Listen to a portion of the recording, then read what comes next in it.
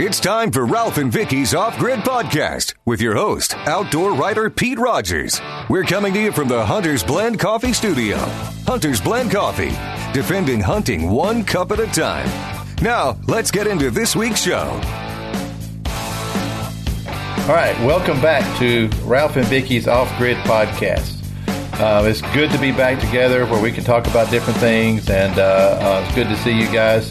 I'm excited about this upcoming season, and I think we'll start this podcast by talking about the upcoming deer season here in South Carolina. Our season opens in just a couple of weeks, in early August or mid-August. Somewhere around Vicki's birthday is our opening day, and it is so daggum hot down here that time of year, but a lot of people would like to get out there and do it, but right now, we hear a lot of people talking about getting the last-minute things done for their deer season. So let's kind of throw that on the table, and let's talk about some of the things that you would recommend, Ralph, as far as these last-minute things. Here, we're just 2 weeks away from the season here. If we're up there, you're not till October 6 1st. weeks away?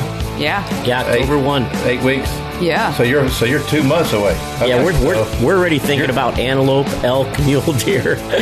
Yeah, I know. This is kind of different this week, too. We have a new setup. We have some new equipment in here, and you're not sitting here with us. I know. We're doing the first one remotely. Vicki said she sort of liked that better. I did not. Don't believe a word he says, Pete. You know, Vicki, it's because of you that I stay in therapy, and I just appreciate that. But right now, you're like in my head. It's kind of a different feeling. I'm not going to lie. It is different. It is different. It's the first time we've done it using this remote setup, but we're hoping it's going to be a good experience for the listeners and the viewers. And before that, I forgot. You just got your off-grid on Waypoint TV.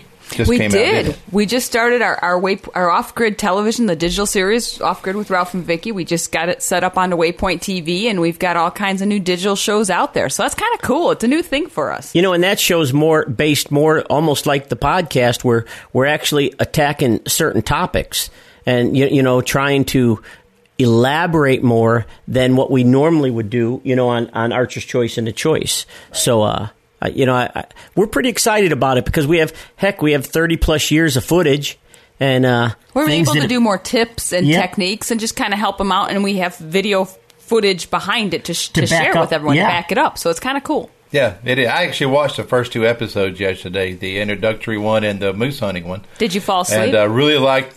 No, because the way Ralph was demonstrating the moose calling was pretty. Intense, I might say. Really getting into it. Oh, buddy, I really getting into it, boy. He likes moose hunting. Good. I like all calling where you can. I like all hunting where you could call them and you try to make something happen. It's just right. It just adds that other dimension to it. It does. And what I liked about it, just as a viewer, was that it's not a species you normally see a lot of things about. You don't normally see a lot of details about moose hunting. But yet, for most North American hunters, I would say that the moose is high on their bucket list for an animal to really go after. So, I enjoyed it. I enjoyed it a lot. So, listeners, if you haven't had a chance to get on Waypoint TV, it's a streaming television service. Most smart TVs have access to it. Go to Waypoint TV, type in Ralph and Vicki, and their new off-grid television series will show up on that. So, thought about that. Wanted to give that a quick plug while we're getting started here. So, all right. So this past weekend, as an example, I spent 23 hours on a tractor mowing, bush hogging fields that had been fallow for 3 years. That's a different story. But kind of new access to a new property, and I'm thinking, man, this is so late doing this, getting ready for our deer season. I hung some cameras up on the new property. I put together some natural ground blinds like we talked about in one of our other podcasts. And it got me to thinking, I say, guys, we really need to do a podcast on things that people need to do to get ready for their season as it's getting so close for opening day. So what kind of things would just start talking to us with your experience, Ralph, Vicki? Sure, buddy. I think one of the things is, especially with the power of TV and everything out there, a whole lot of people for their deer season really anticipate that food plot setup. You know what I mean? Food plots are everything today.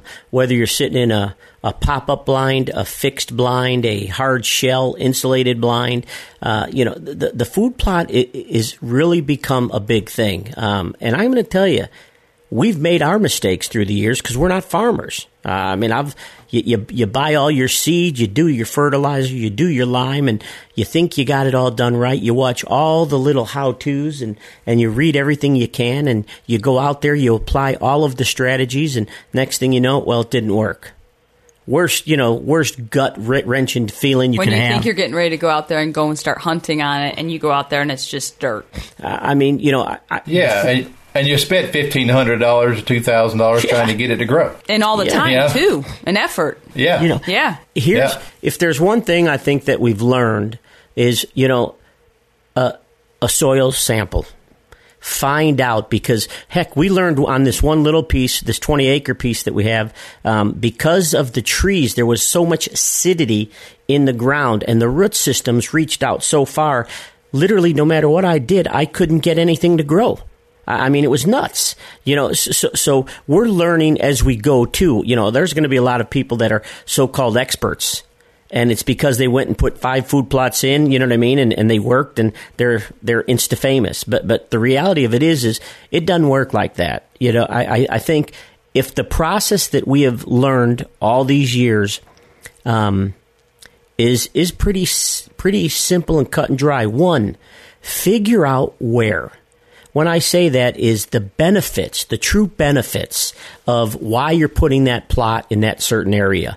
And I think most of all that a lot of people overlook is the entrance and exit of that plot. Absolutely. Absolutely. They look at it and go, I'm going to put a plot here. Well, they didn't realize that they got to come through the bedding area, or they got to come through, a natural corridor that leaves your scent, cuts the movement off, and you sit there for the whole season. You're like, well, what am I doing wrong?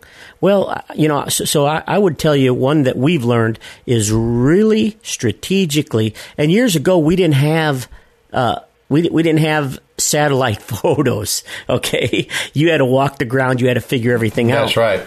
Today, you could Google or go on your maps. There's so many apps now, right, Vicki? Oh, yeah, absolutely. And I think what you're saying is it's just that, one of the things like you said, Pete, you're 2 weeks away from here. So right now, you're hoping your food plots are in and you're trying to do this, but you can still figure out the best entrance and exit into your hunting areas. Yep. And things like that. But I think one of the other things, though, that's key is make sure if you're archery hunting, make sure you are set up and ready to go. You've shot your practice broadheads. You have brand new broadheads sharp and ready to go for the season. You really need to be dialed in at now and get ready to do it. You need to know that from standing to sitting, from a tree stand shot, you need to be able to make that shot when it counts. And that's one of the things, within 2 weeks, you're going to be out there archery hunting, and where you're at, it's going to be hot in 2 weeks, isn't it? Hot.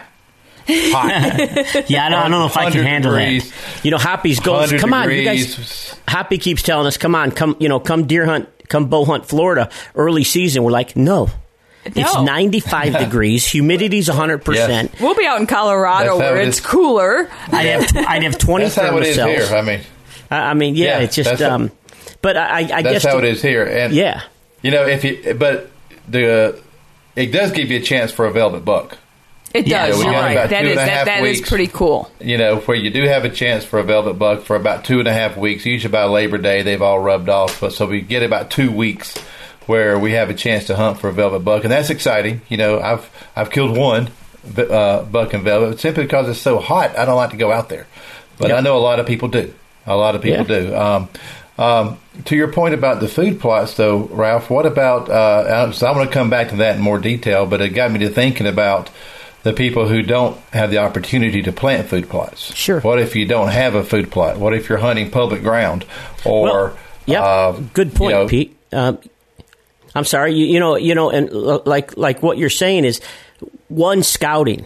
if there's a way, a lot of the state areas, allow you to go in there, take a couple days, sit down, try to get to a high vantage point and glass a much larger area and try to see the movement, try to see the patterns because a lot of these deer are what we call a summer pattern early in the year. They're still feeding it. Right. They have had no pressure. Right, and their testosterone hasn't come to the point where they're scraping all the velvet off, so they're still all together. Yep. So you have your bachelor groups just like you would be out west in Colorado, Montana, and everything. So you have a summer pattern that you can pattern because of the food source. Number one. Number two, never shortcut water. Water is a mandatory thing. Now, don't kid yourself. A lot of your deer and a lot of your antelope, a lot of the other animals can get enough moisture off the plants if there's heavy dew in the mornings. They really can. Right. But they sure do like to gulp. And when they can gulp, they'll take advantage of that. So scouting out that water source for that early opening, few weeks. Remember in this too that there's no pressure. So if you see them and you do not contaminate that area, if you move in there on that opening day, your chance of success is really high on a particular animal that you're setting for because the pressure hasn't hit.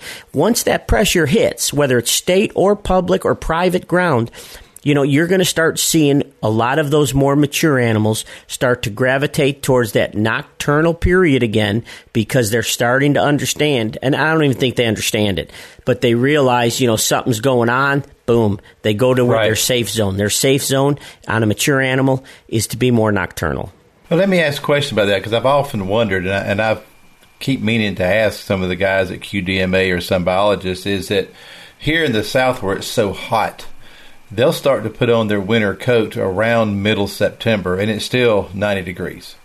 So do you think some of the going nocturnal is simply for comfort because it's so hot during the day and they're starting to put on their winter coat?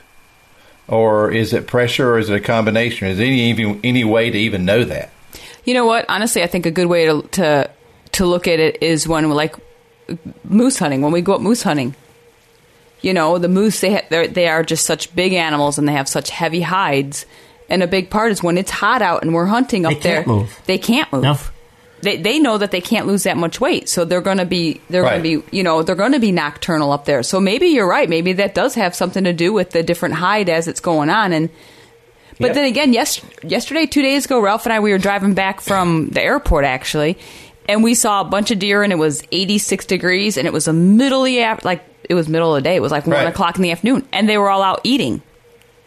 Yeah, which was kind of odd, but they still have their summer hides on too. But the other thing too, we didn't look at the barometer. We didn't see if anything, if there was a high pressure or low pressure moving in. We didn't, we really didn't pay much attention to that. But the other, and Vicki nailed it. The other thing though that I think, a lot of these animals, they don't sweat, they pant.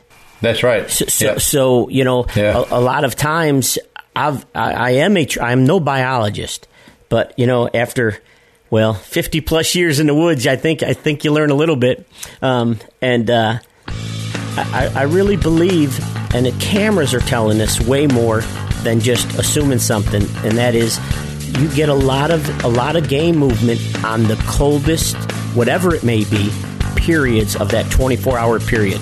We'll be right back with more Ralph and Vicki's Off-Grid podcast with your host, Pete Rogers. This segment of the Off-Grid podcast is brought to you by Beeman Arrows. Beeman is considered one of the world's innovators of carbon arrow technology. Beeman continues at the forefront of the industry by developing new methods and processes for ever improving their products. Beeman arrows are used by pros and sportsmen alike for their perfect balance of speed, durability, consistency, strength, and value. Beeman carbon arrows, made in the USA and purely American. Welcome back to Ralph and Vicki's Off-Grid podcast with your host, Pete Rogers. We're coming to you from the Hunter's Blend Coffee Studio. Now, let's get back into this week's show. Now, like Vicki said, middle of the day, hot. Maybe, here's the other thing. If you don't know your area, predation could be pretty heavy. Right, because we were driving back from Chicago, from the airport, from O'Hare. So you might obviously we don't know. There could have been coyotes or even just people, because it was a nice, pretty sunny day. It was pretty windy out, but maybe that's why they were out there in the middle of the field. And you know, as you know, Pete, they've got to eat about every 6-8 hours. So especially if that doe's got those fawns, she's got to eat. She does. She's really taking care of those babies. So I think that's what also allows has us seeing more game movement, in that summer period of time as the does, and then, as you start getting ready, like Vicki was saying, shooting. Here's the other thing, and I used to get this a lot when we had the shop. Guys would go up on a hunt, and, they never shot with a face mask, or they never shot with gloves. They never did this or never did that. They never sat down and tried to shoot out of a blind. Yes. Please get out there now before you're getting out there and start practicing with anything that you are going to be wearing, using, whatever, before season. Because all these little things, and it may not affect you physically, but mentally, if you come to full draw and you're like, oh, am I in the same anchor with that net or with the glove on or this or that? This is a mental game. And boy, if you start putting those little mental blocks up, you're going to be amazed at how come you missed that deer at 15 yards. Well, Ralph, and another great, like you were saying, like with gloves, and you laugh at me all the time because we get people that, you'll go hunting and it will be freezing cold outside and they won't have gloves on. And they say, well, I can't because I can't shoot with gloves on.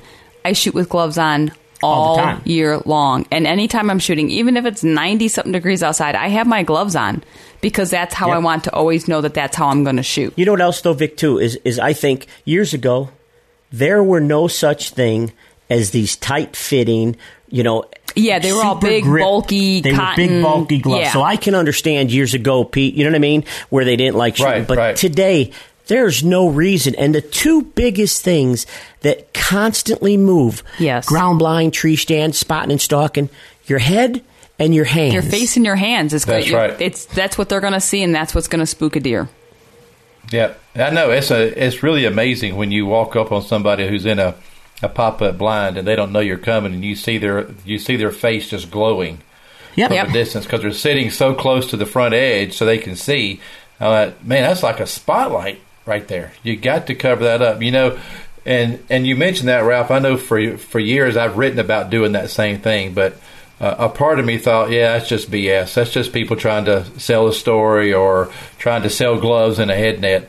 Until, 10, 12 years ago, I went to shoot at a deer, and my face mask got hung up in my release because I was wearing a different mask, and from then on, I'm like, okay, all right. You have to have a really bad experience before you believe some of the expert advice you're right. for some reason. Yep. And my comment to the listeners would be: don't wait till you blow it on a really nice buck before you actually go ahead and do that. Shoot. Even if you're going to wear the camouflage face makeup, even to an extent, at least on the side that you're going to be aiming through. Because I know the first times I was wearing it, besides all the mosquitoes getting stuck to my face, was just a little bit of an adjustment. It was just an adjustment. So that's a very good tip.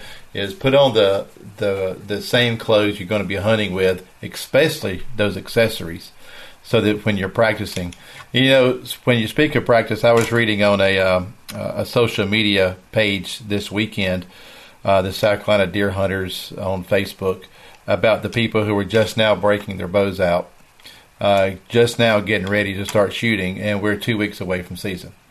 I'm like, God, really? That's just, I don't know. I don't understand it. But buddy, listen, when we had the shop, we saw it. Here's the thing. I am not going to beat them down. I'm not. And I'll tell you why. There's so much going on in today's world. If you're a parent, you got traveling teams, you're taking your kids here and there, you're trying to get on a vacation and everything. If they start 2 weeks before season, I'm okay with that. I am. Because, again, it's muscle memory.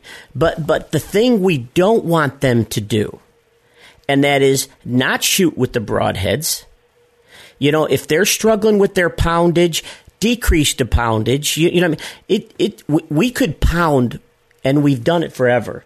We have, you pound people saying you got to shoot 6 arrows a day, all year long. I'm going to tell you something. We don't. It's just because you start getting busy, you start doing this, you start doing that. I think what we want to do is we want to embrace them, say, listen, hey, if you're going hunting in 2 weeks, start even. And it's not just your first season archery hunting. No, I mean, we're talking about people that have hunted years, a few years in a row with your bows and stuff like that. If you just go like you said, like at the archery shop, we would have guys come in the day before Wisconsin open season, and they'd buy a bow and they thought they were going to hunt the next day. And we'd sit them down. And they'd never shot before, and you're like, no. We're like, guys, it ain't like that. It's not like that. So I guess, just putting it out there that, listen, and we just, like Ron, we had Ron, and we got Ron set up with his new Hoyt, and we said, he goes, man, I got to shoot it, I got to probably, what do you think, Ralph, 50 arrows a day? I said, Ron, no. I said, take, he had one of the wedgie targets, remember? And he ends up, I said, keep it at 10 feet, 5 feet. I said, draw back your bow. Close your eyes, anchor, find everything in your mind. Open your eyes, look, hold that pin, and pull through that release. I said, if you could do that, just put it in the basement. And, every so often, walk down there or just even in your office. I said, shoot a couple arrows. I said, you'll be amazed at how it will help you when season comes around. Right. I mean, it just... It does. It really does. It's all, everybody's trying to push this. You got to do that. You got to do this. You got to do that. You know what? I want to see them enjoy it. I want to see them get excited about it. I want to see them as accurate as they can be. That's what we're saying here. And if you don't have the time, don't beat yourself up. But do make the time to just draw back, anchor, aim, release. If you practice that at even 5 feet, 1 arrow a day, in your living room, in your wherever it is. Did you almost say closet? Closet, yeah. but what I mean, wherever it may be, I truly make sure you have a good target if you're shooting in your living room, though. Oh yeah, buddy, we do. Yeah, our bag, absolutely. Yeah, our wedge just sits there and it's perfect. But and then you guys also, I had mentioned, and both of you guys had mentioned also, was just the broadheads. We've been on trips, and one of the things is, you need to make sure that your broadheads are sharp, sharp, sharp. Do not hunt with your practice heads. Do not trust the marketing ploys of saying, oh, this shoots like your field point. No. Take one out and shoot it. Do not play that game. Period. And then don't shoot that one while hunting. That's your practice one. We take a Sharpie marker, we just mark them, or nail polish or something. You mark that one blade, so you That's always Vicki's nail polish. I don't have any. I want to be clear. It's Ralph's nail polish. I want to make that statement. Come on now. Now, Pete, I know you got yours, but I don't have mine. I'm just. You can confess now. It's all right. It's all right. But the biggest thing is that we all want to be out there and as ethical as we can be. Yep.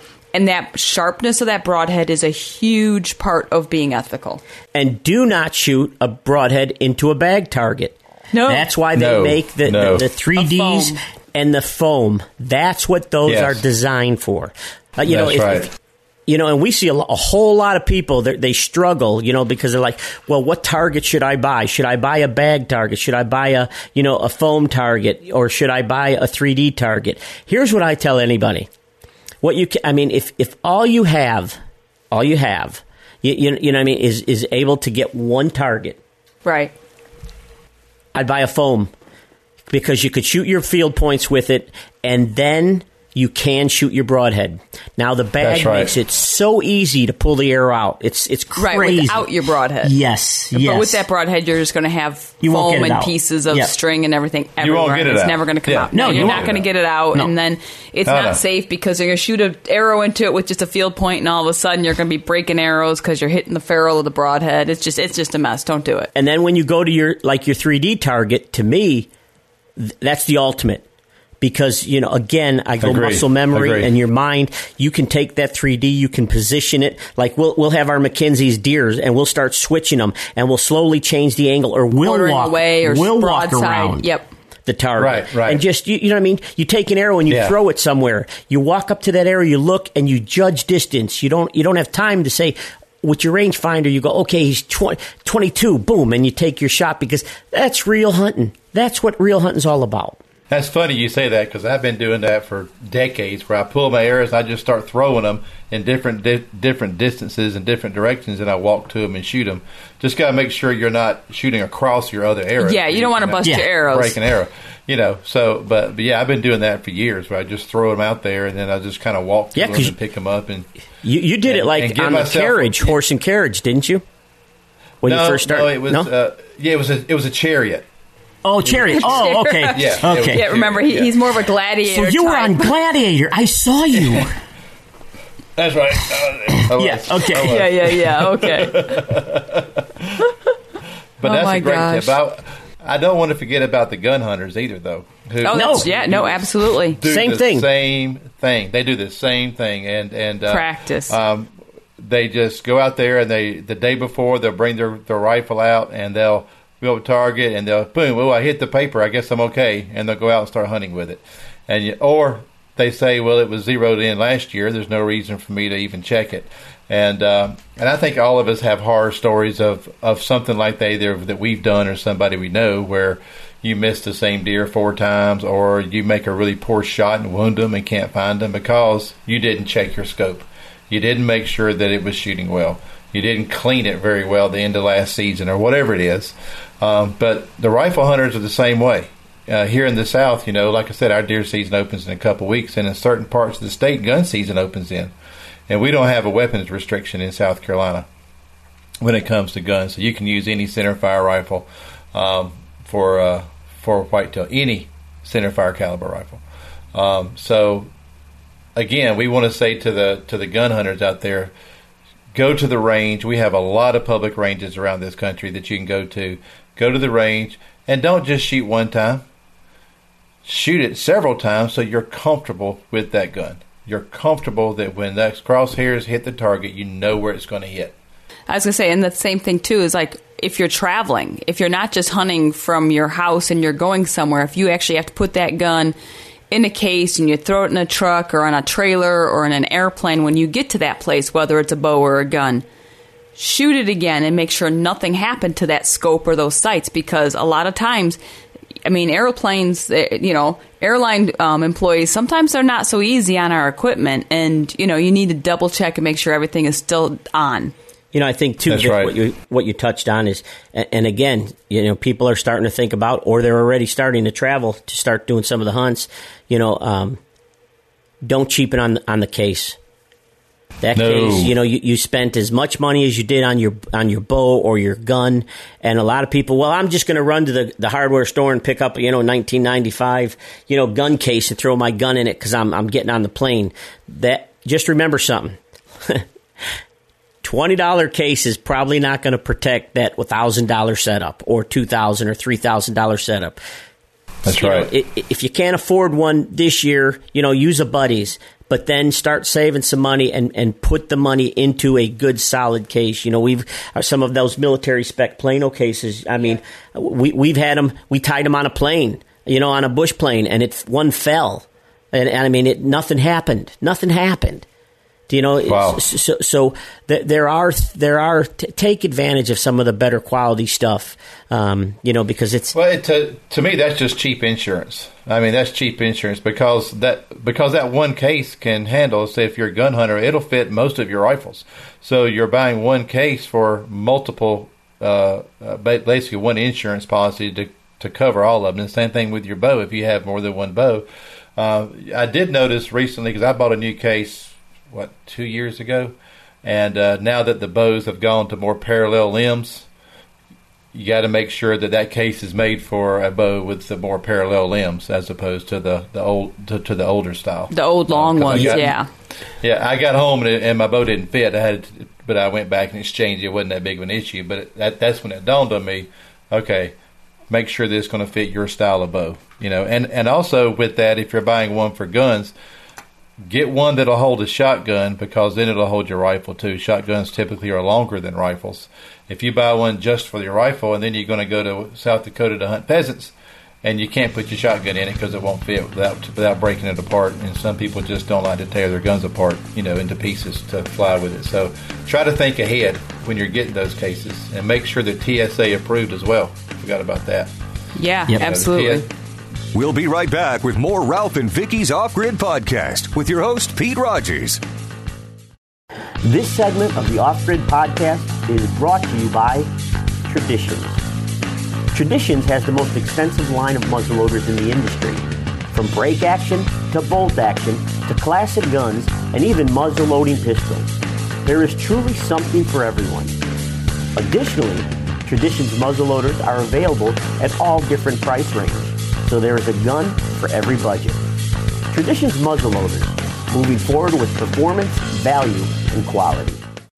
Welcome back to Ralph and Vicki's Off-Grid podcast with your host, Pete Rogers. We're coming to you from the Hunter's Blend Coffee Studio. Now, let's get back into this week's show. Yeah, the TSA is pretty particular on their weapon cases, whether it's a bow. The last time I flew with my bow, I had one padlock on it, and the TSA agent made me go buy 2 more. And when you had to buy a padlock in the airport, you were going to pay a premium price for it. Oh, yeah, buddy. Oh, yeah. No, everything, you got to make sure you got your locks before you get to that airport, for sure. Yes. So, but those are some good tips. But back to getting ready for the deer season. We kind of got off track a little bit. You were talking about food plots, and I mentioned things about people on public land and or people who don't have plots. And a point of that is when I was doing all that mowing the other day, I noticed persimmon trees everywhere. And in the South, that's a really good great September, great natural attractant. So how would you, that's a very short window though. Yeah, it's just like our acorns, Pete. Just like acorns, you know what I mean? And a lot of people, how do I know? If you live in an area, you could walk into that timber and just quietly listen, you'll hear the acorns dropping. Boy, the first thing you want to do is go locate those trees and see if there's access for you. First, you're going to see all the scratching from the turkeys, the squirrels, but then the deer, you know what I mean? And don't kid the hogs and every other animal, because acorns is a major, it's a tremendous attractant, great in protein and everything else for our game. But and we don't have persimmon trees up here in Illinois, so we don't know. Do they make noise when they fall?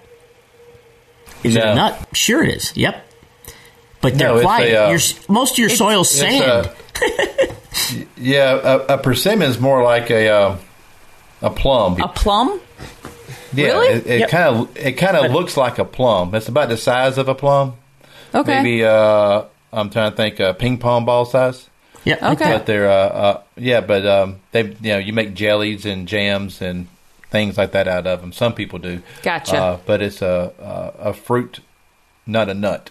And they'll start dropping right around Labor Day, about the same time the wild grapes down here get ripe, and they are a magnet for all animals. I've seen coyotes under persimmon trees eating the persimmons. Every animal loves them. So if you have persimmon trees, that's a great early season attractant. But what I found is it's such a small window. You have a week to 10 days to hunt it before all the fruit's gone. Well, just like locating, like you said, early season, if you're not putting in a plot, you know what I mean? Understand the other things. And again, it goes back to food and water, at any given time of the year, because, there's going to be certain things that attract animals, at early season. And then, there's going to be another thing that attracts them in the late season. And I think that's a big plus with the food plots is, a lot of people that are putting in food plots, a fair amount of them live in and around ag areas.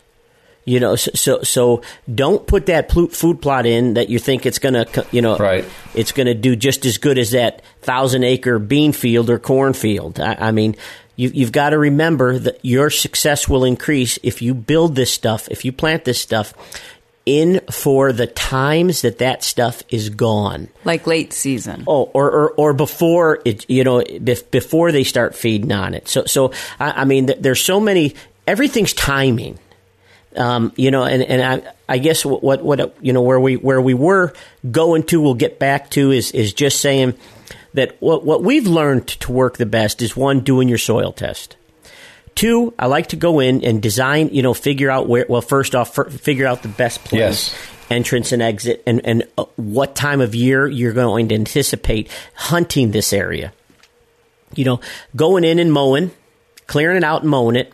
Then I like spraying it, because I like to, instead of having that tall grass that gets stuck in our tillers and everything, I'd rather it be short, hit the root system earlier, or quicker. Then turn around, because we got our soil test. We throw our lime, we throw our fertilizer, whatever it may be, and then we till that in the ground. But the other thing, too, that I learned, and I made this mistake of a fair amount of times, was when I till, you'll always leave those side hills from the side of your tillers. You'll always leave those little mounds as you go down. Turn around and harrow it, or turn around and rake it, or do something to break those mounds up. Otherwise, what you're doing is you're going to hurt your seed bed. Try to make that soil as level as possible across the whole plot. Now we got the fertilizer in, we got all this in, right? And then normally what we'll do is we'll either till that in, or we'll harrow. We'll just run it over with the harrow. Boom, we got that. We broadcast, or we use our wood seeder. Yeah. And then we lightly, depending on the seed, depending on what we're doing, trying to keep that depth pretty accurate for that particular seed. And then we're always trying to put that stuff in, watching the weather. We want moisture. So, once you do all that. Yeah, it's great. Yeah, if you're going to plant, then to your point is that watch the weather forecast before you plant, and make sure that you're going to have rain within 2 to 3 days, and run out there if you can and get the seed in the ground, get it packed in, and then let the rain hit it. Because if that seed sits there for a week to 2 weeks with no rain, and it's just sun just beating on it, then the birds are going to eat it, one, and two, you're really going to limit your ability for it to actually. And one other thing I think that we actually didn't even touch on about, like you're saying, you're just getting ready. You're 2 weeks away from hunting season there in South Carolina. Is actually just making sure all your gear is ready to go, all your hunting clothes. Have you washed it, with Sunaway soap? Do you have everything ready to go? Do you have a thermocell with all the butane you're going to need there in South Carolina for those mosquitoes come sundown? There's a lot of other things that you don't want to wait till the last day and all of a sudden like, oh my gosh, I didn't wash my clothes. I need to go and wash it up, and make sure I have my sprays. And honestly, Pete, I don't even know. Does like a Sunaway spray when it's that hot down there help any? Yeah, it's been highly debated. I've actually written several stories on it. I think I did one interviewing Ralph on last year about trying to control your scent when it's super hot. Yeah. And, there reaches a point where you're just pouring sweat sitting still. Except for play the wind. And there's very little you can do, in my opinion, after hunting down here for the last 30 years, is that very point, Vicki, is no matter how well you've patterned your bucks, no matter how well you have your entry and access to your stand. Yep. You're ruining the area. You're educating. You're just wasting time. And once you get them educated, they are, and then you wonder where all your game went. Yep, that's exactly right. Yep, you are, and I don't care if you're 30 feet high in the tree. When it's that hot and you're sweating, you're dripping onto the ground. You're going to be educating your deer, so you have to make sure that everything that you do all comes together at hunt the wind first. Yep, I agree with you. And we could do everything we possibly can. Nothing will eliminate human odor completely. Period. Nothing. Have we tried ozonics? Yes, we tried that. And do I think it helped? I think it helped. We've been messing with no trace. Zero trace here for a while. And I think we're seeing that. I think the big thing is like Vicki cannot be in a blind with ozone. She with was one gagging. of those units. I start gagging because and so are some of our camera guys. I think even me, I start. Now, I do want to say back to Vicky's point is that the Cineway stuff does. I use it. Yep. I use it religiously. Yep. I wash my clothes Yep. in it. I take the little wipes with me into the stand, and I'm wiping my sweat off with them. And I put them in a Ziploc bag after I've contaminated them. I mean, I think all those things help. Nope. And that's the thing. At the end, just like Pete, you said something that I think, on closing we should really touch on. And that is, at the end of the day, here's the bottom line. If you have more opportunity to get out there and hunt, I would tell you, then step back. If the wind's not right, don't hunt it. But if you only have 2 weekends out of the year, right, I don't want that person to stop hunting. And I know someone's listening and to go, "Are you nuts?" I want them to still go out and hunt. Maybe change your strategies up a little bit. If the wind's not right, maybe just go hunker down in some brush. If you only have one tree stand set up, instead of blowing the whole area out. But if that's all you have, if you only have a couple weekends, man, get out there. Get out there. That's a valid point. A lot of people think that if I can't hunt elevated, then there's no reason to go. But that is so far from the truth. Or if I don't have a pop-up ground blind, then I can't hunt from the ground. Oh, no. I can tell you, go sit down just like you do when you turkey hunt. You just sit at the base of a tree, be very still. Make sure the wind's in your face. And it's amazing. Yep. Amazing how... and again, here's something, and we've proved it to our guys, and I mean, time and time out. If you're sitting on the ground... And if you're not hunting, here you go. I'm going to get myself in trouble. Uh-oh. But fanning for turkeys, like you know what I'm talking about. I carry a fan when I'm hunting on the ground with no blind or anything. I have a fan in my backpack for deer, and I'll tell you why. When all of a sudden I got some deer coming down the trail and they see that blob and they all of a sudden you could tell by the body posture they're starting to get they get tense. I just pick up the fan. I slowly open it up. Again, I'm hunting private land. Yeah. All right. I'm emphasizing this, but I put that fan up. Sure. Absolutely, 100% change of body posture. They relax and they keep doing what they're doing just by using something that they're so used to seeing. That's a blob. That's a great idea. But then that fan signifies to them it's okay. Wow, that's a great tip, Ralph. I mean, I've tried doing a cluck to them or a yelp with my throat whenever I've seen that, but I've never thought Pete, about it's amazing. They'll just relax. Never thought about taking a fan. That is such a great tip. Man, that is such a great tip. Wow, I'm impressed that you came up with that. It works. I am really impressed you came up with that. We should. Hey, if you're going to just sit on the ground, you'll be amazed at what it does. The game, it's just a natural movement. It solidifies to them, that blob, it's I'm okay. Pete's going to write an article about it now. Oh, yeah. Pete will write how. Great idea. You can bet on that. You can bet on that. The other writer out there listening to this, I'm calling dibs on it right now, okay? All right, so season's coming around for a lot of people, and we got a lot of things to do to get ready. So, in kind of drawing all this together is make sure that you practice with your weapon of choice, and practice so that you feel proficient. Don't just make sure it's all on. Practice so that you feel proficient enough. Pete, can I just throw in something? If you buy a 5-pin hunting sight or arch or bow sight or a movable bow sight, don't think that you're doing something wrong that you can't shoot 80 or 90 or 100 yards. You know what I mean? Or 50 yards. Stay to what you are confident in.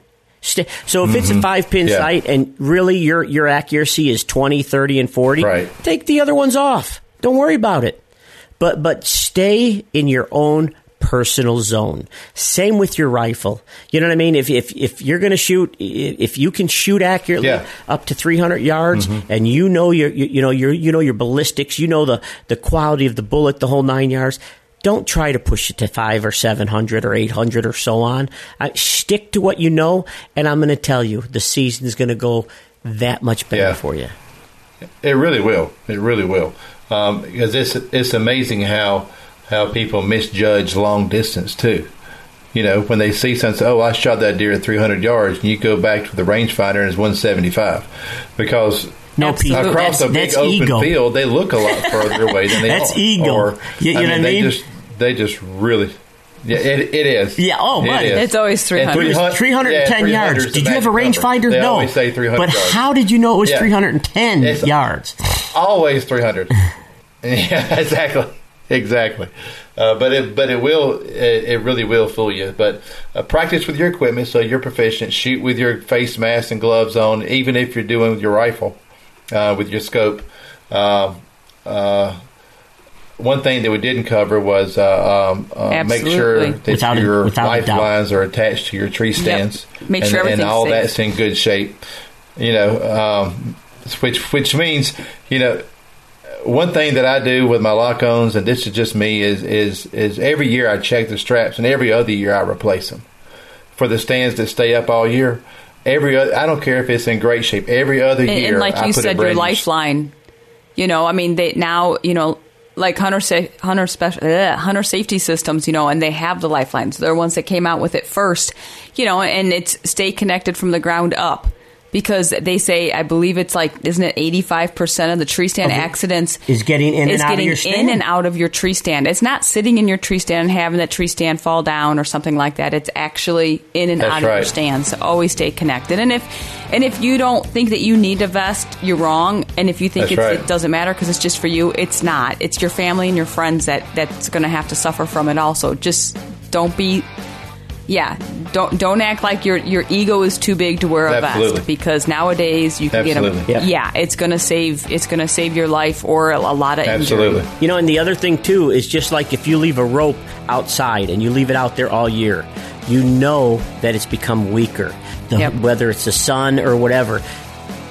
Exactly. Why take a chance after season? Take that lifeline down. Yeah. Yep. Put it away. Store it away. And then, you know, start putting them out now. You know, I mean, be prepared. Be safe. I mean, the most important thing is enjoying it. For you people who are out there getting ready for this season, I hope some of these tips and tactics that we talked about will help you get ready for the upcoming season that in many places is just a couple weeks away. Hope you enjoyed it. If you haven't subscribed to Ralph and Vicki's Off-Grid podcast, please do. We're available on all the podcast stations. Awesome. All right. So take care. Next time, we'll talk to you soon. Come back and join us again. Bye. Thanks for listening to this week's podcast. We hope you come back again for more Ralph and Vicki's Off-Grid podcast with your host, Pete Rogers.